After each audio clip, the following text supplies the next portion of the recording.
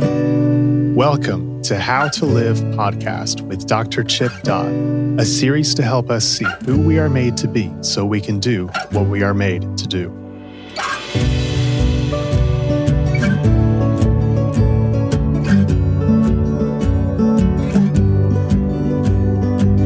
Hello, this is Dr. Chip Dodd with the How to Live podcast Uncut. Today I'm here with Stephen James, who is the Executive Director for Sage Hill Counseling. And he and I have written a book called Hope in the Age of Addiction, which we believe is very important, not just for the time we live in, but for the times we have lived in. So we have a series of podcasts we're going to be presenting. So hope you enjoy them and benefit from them. Thank you. Hey, Chip. Stephen James, hello. Good to be with you today. Good to be with you too. Thank you. This is another edition of our special podcast series that's on chipdodd.com and Sage Hill Counseling's podcast, based on our new book, Hope in the Age of Addiction, How to Find Freedom and Restore Your Relationships. Yes, and you know, the whole thing started, even though it's astoundingly prescient for the present. We were talking about pandemic 2 years ago. I've been describing the addiction cycle when I would do the numbers in treatment for guys. Guys, this is a pandemic. We're living in a pandemic. This affects everyone indiscriminately. And I remember even the Health Education Welfare, Califano, I believe, Secretary for Health Education Welfare under Carter, wrote a book called High Society back in the 80s. Yeah. In the early 80s, talking about the cost. The 1980s. That's back in the 20th century. Back in the 20th, back in the 1900s. But I mean, it's amazing. And it's like, this has not been a big secret. And yet we've been in denial and dissociated, like we talked about in other podcasts, from its impact. And we're doing this podcast at the kind of end of July 2020. And news broke last week that even in the midst of the COVID pandemic, which is real, that opioid abuse has gone up this year. Opioid overdoses have gone up. 13%, right? That crisis that was around before all this is actually killing more people than COVID. Yes. Right? Not minimizing COVID, just saying the addiction problem is so much bigger than the global pandemic. Yep. Right? And one more indication, not finger pointing at, but an indication that our problem is we don't know what to do when we're in a position of having to feel, and we don't trust that our feelings will assist us in moving towards solution. Yeah. Feelings are the enemy, and all of our solutions to that enemy end up increasing our problems. So, the last several podcasts we've been doing have been defining the problem, talking about how big the problem is, laying out the origins of the problem. And we're making a turn today because our next several podcasts are going to be about solutions to the problem, right? About really the ways of hope, the ways of healing, the ways of restoration, recovery that people can move into practically, emotionally, spiritually, philosophically. And I've got to admit, Stephen, that it's difficult for me to leave the problem, even in these podcasts. Yeah. Because sometimes I feel like I've got a little tin drum, and I'm beating it as loudly as I can. Like that monkey that sits and just hits it. I thought the monkey, that's what I thought. Yeah, but I'm picturing you in a monkey suit and little hat right now. And I'm hesitating to row away from the Titanic because I've spent my career rowing towards it, doing with others, for others, what it was done for me.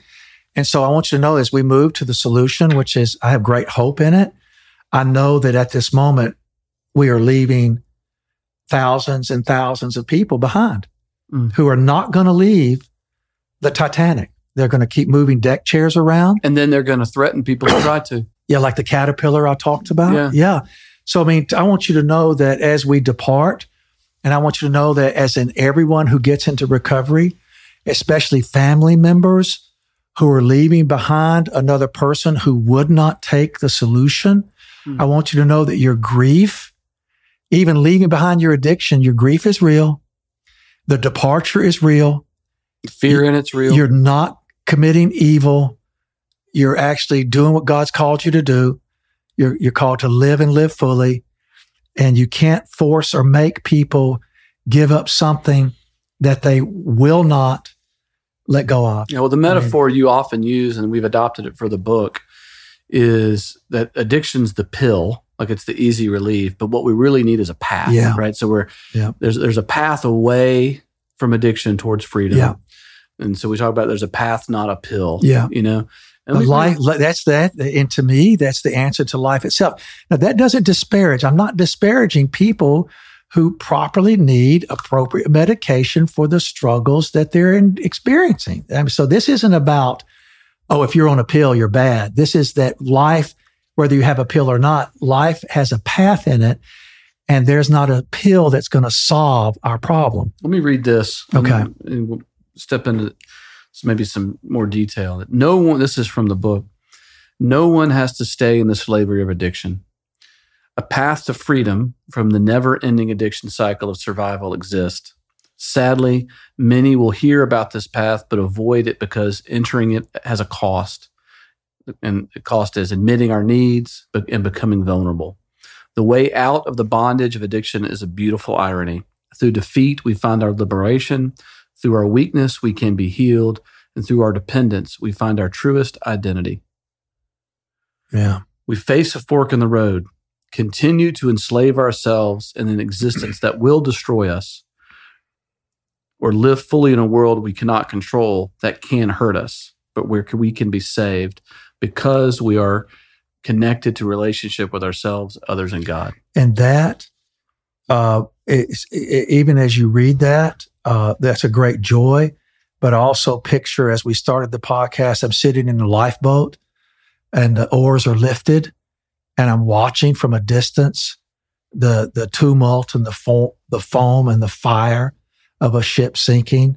And on some level, all I've got is grief related to that hope, and sadness related to my freedom. Mm-hmm. It's like, my God. And yet we're called to live truthfully.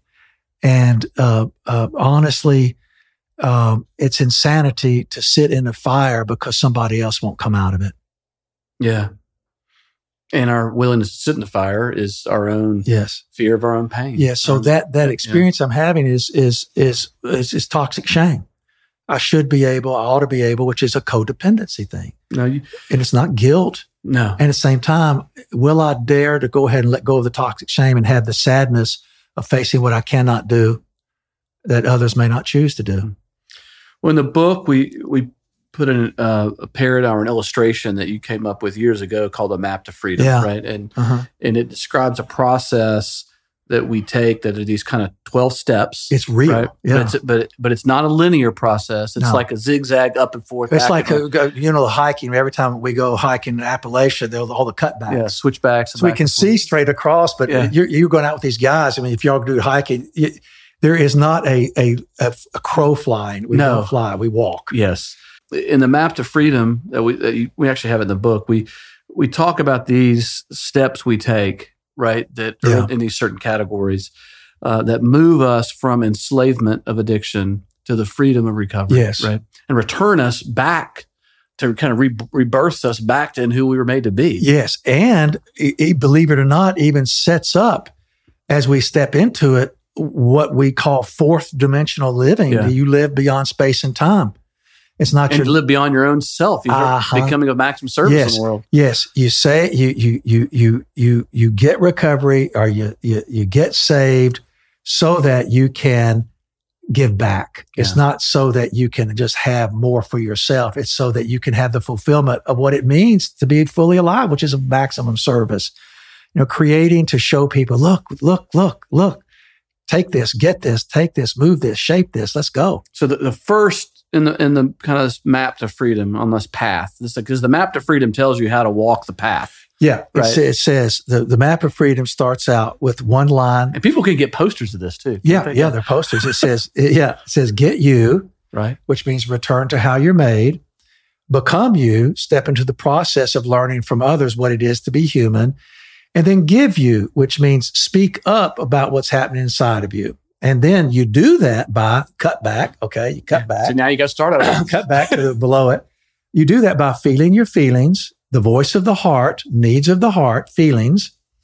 Tell the truth about those feelings, step 2. and give it to the process. And we say God owns the process. In other words, there's a path, a way a life works. Our job is to give ourselves to it. And then cut back. So now you've got give you, and then you've got passion.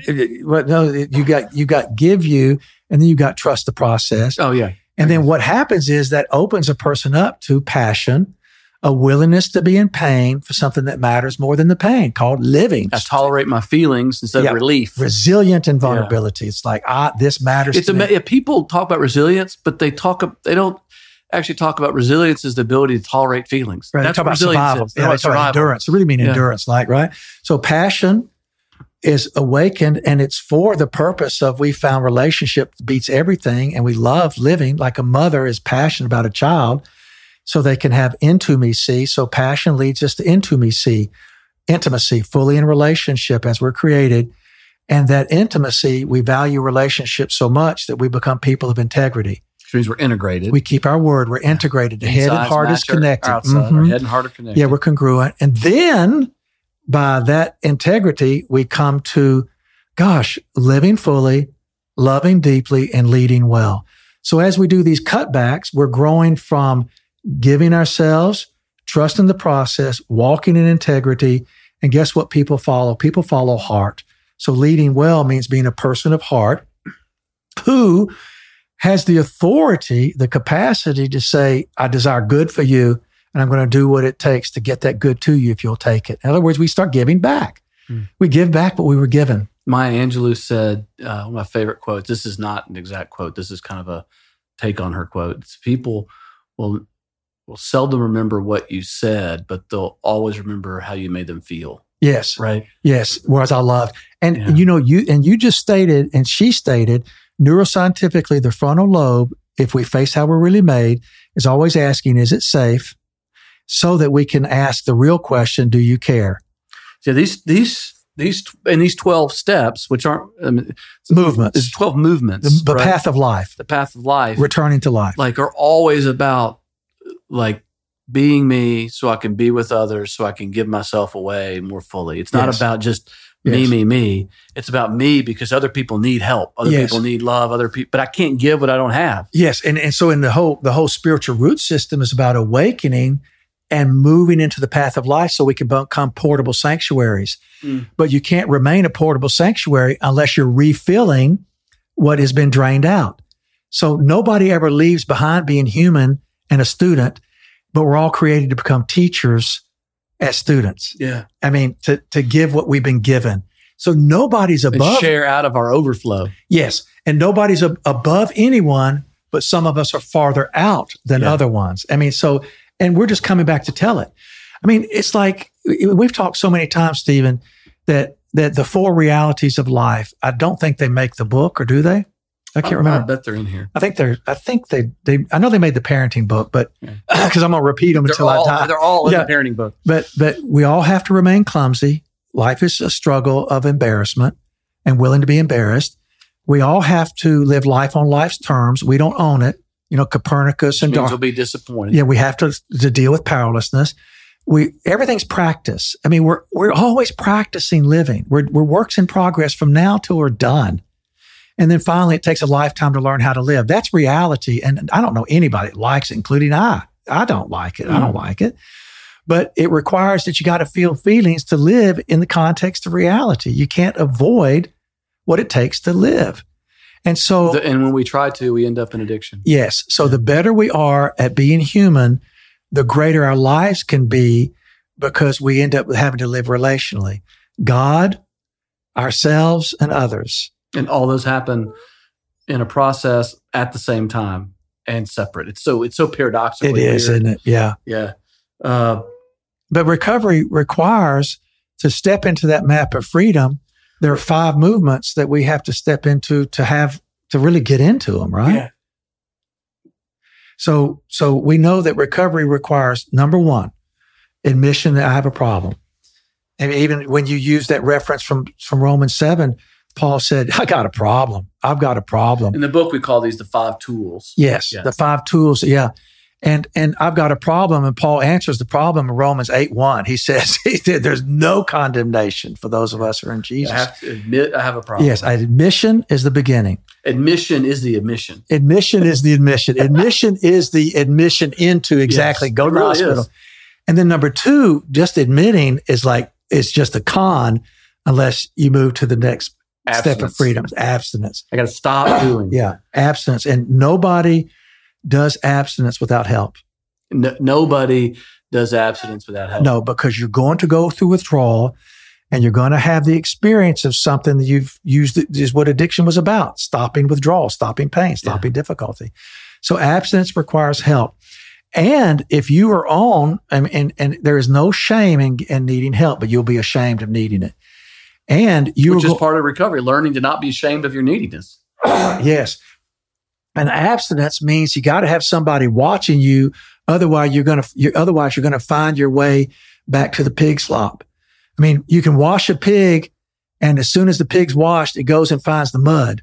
So abstinence requires a period of time for withdrawals to end. And so it helps us after we move through withdrawals. Like physically, abstinence helps us create new neural pathways. Yeah. And you can will yourself through abstinence. It can be done.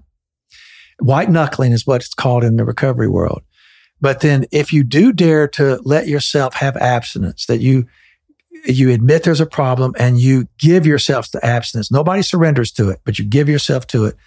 The next movement is surrender. So admission, abstinence, surrender. And surrender means, it turns out I do have a heart. I do have a problem. I do have needs. And I give myself over to others who can give myself back. Yeah. Render over. I give myself back to the God who made me. Like there's got to be something greater than me. And they call it higher power in the 12 steps. I call it God because it is. So I give myself to how I'm created and the one who created me. I render over. Because what happens is we talked about earlier in our podcast that as soon as I get rid of me, I've gotten rid of God. As soon as I run from the imago Dei, I'm running from the one who made me. Mm-hmm. So really, when I give myself up, I'm really returning what I stole back to who made me. So, and surrender too in addiction recovery is not a one-time thing. It's a daily experience. It's even more than daily. It's a multiple times a day. And it's in the beginning, it's not that I believe in God. It's just that I can't believe in me anymore. Right. Okay. So I'm not the answer. Exactly. Yeah. So it's really rendering over to the fact that I'm not the answer and there are answers and I'm going to give myself to those answers. Yeah. And then the fourth movement is, and these are daily and sometimes minute to minute. We're always playing them all up and down. Is acceptance, which means that life has a certain way of working and I'm not in control of it. And my job is to grieve it and find solace and be okay in the midst of it, which is we're very capable of doing, but that requires fellowship with God and others. See, this thing's relational. It's back to relational. And then finally, the fifth movement, that the 12 steps is struggle, which means being able to live in pain and live in joy. We call it being able to live between 1 and 10. Able to grieve and able to celebrate and everything in between. I love that we call these tools because like each one of these tools, like we use almost for different things sometimes, right? Like if you just use surrender in times of struggle, like you're actually never going to grow. Yes. You're never going to develop new maturity, new capacity, new wisdom, new insight. And so kind of part of recovery, addiction recovery is whether it's recovery from codependency, recovery from drugs and alcohol, or sex addiction, or work addiction, or exercise addiction, or technology addiction, is learning like how to use each tool to help me and help others that I'm connected to. Right? And not every tool works the same, but you got to use all 5 tools. Yes. Like you got to have all 5 tools. We literally grow into living those 5 experiences. Daily, moment by moment. Admission. If not, you're trying to build a house with just a hammer. And you don't have a saw, you don't have nails. You just... And that's so beautiful. So daily life, what puts us on the path and then what keeps us on the path of those 5 things. So let's go over them again. Admission. Admission admits us. I love that. Yeah. And you said it earlier, blessed are the poor in spirit, for theirs is the kingdom of heaven. That's the beginning of the Beatitudes. That's admission. I can't do this. I'm done in. I'm not able. Admission is the entry ticket. Yes. Yeah. And then abstinence, which means withdrawal from whatever it was. And even if those people listen, you got an idea of withdrawal when you think about leaving your phone at home. I mean, just that Which little opens us up to, like, if I'm like in codependency addiction, if I'm not going to make this person feel better, right, to make myself feel better, I have no clue what to do. Yeah. Sometimes it's just like not doing something is all I can do. Yes. Like letting them have the freedom of their own feelings. Yes. Right. Not trying to read their mind or control their mood or like. And while you're on that, I can see, when we say just leave your phone at home, and I can see somebody looking at us going, why would I do that? I'm just going to worry. Something could happen. So if you try to be rational about recovery, but why get recovery? Why stop drinking? Because of what it's costing you, because of the impact on others. Like, well, sorry. I mean, there's no reason. This is going to sound crazy. There's no why to stop, but there's what am I missing by not? Yeah. Or what am I losing?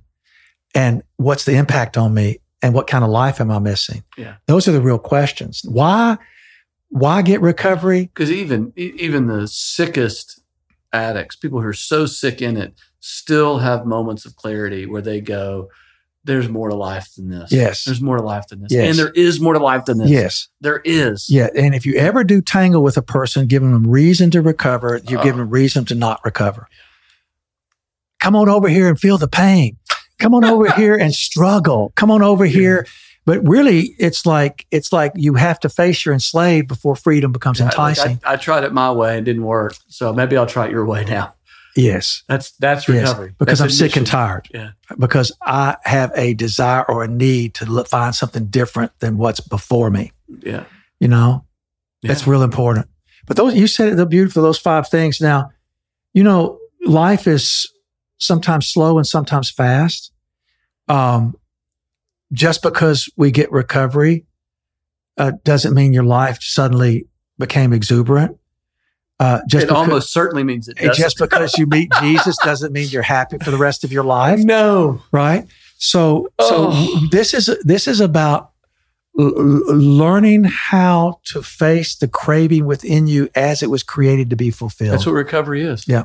Like that daily facing the craving to live. And it's never going to be completed. And I don't like the idea of something owning me versus me giving myself to something I choose. And the freedom to choose. Yeah. Power to choose. Thanks, Chip. Yeah. Thank you, Stephen. We hope that you are benefiting from this podcast. If you are interested in more material from Dr. Dodd, please go to chipdodd.com or Sage Hill Podcasts. Thank you for listening.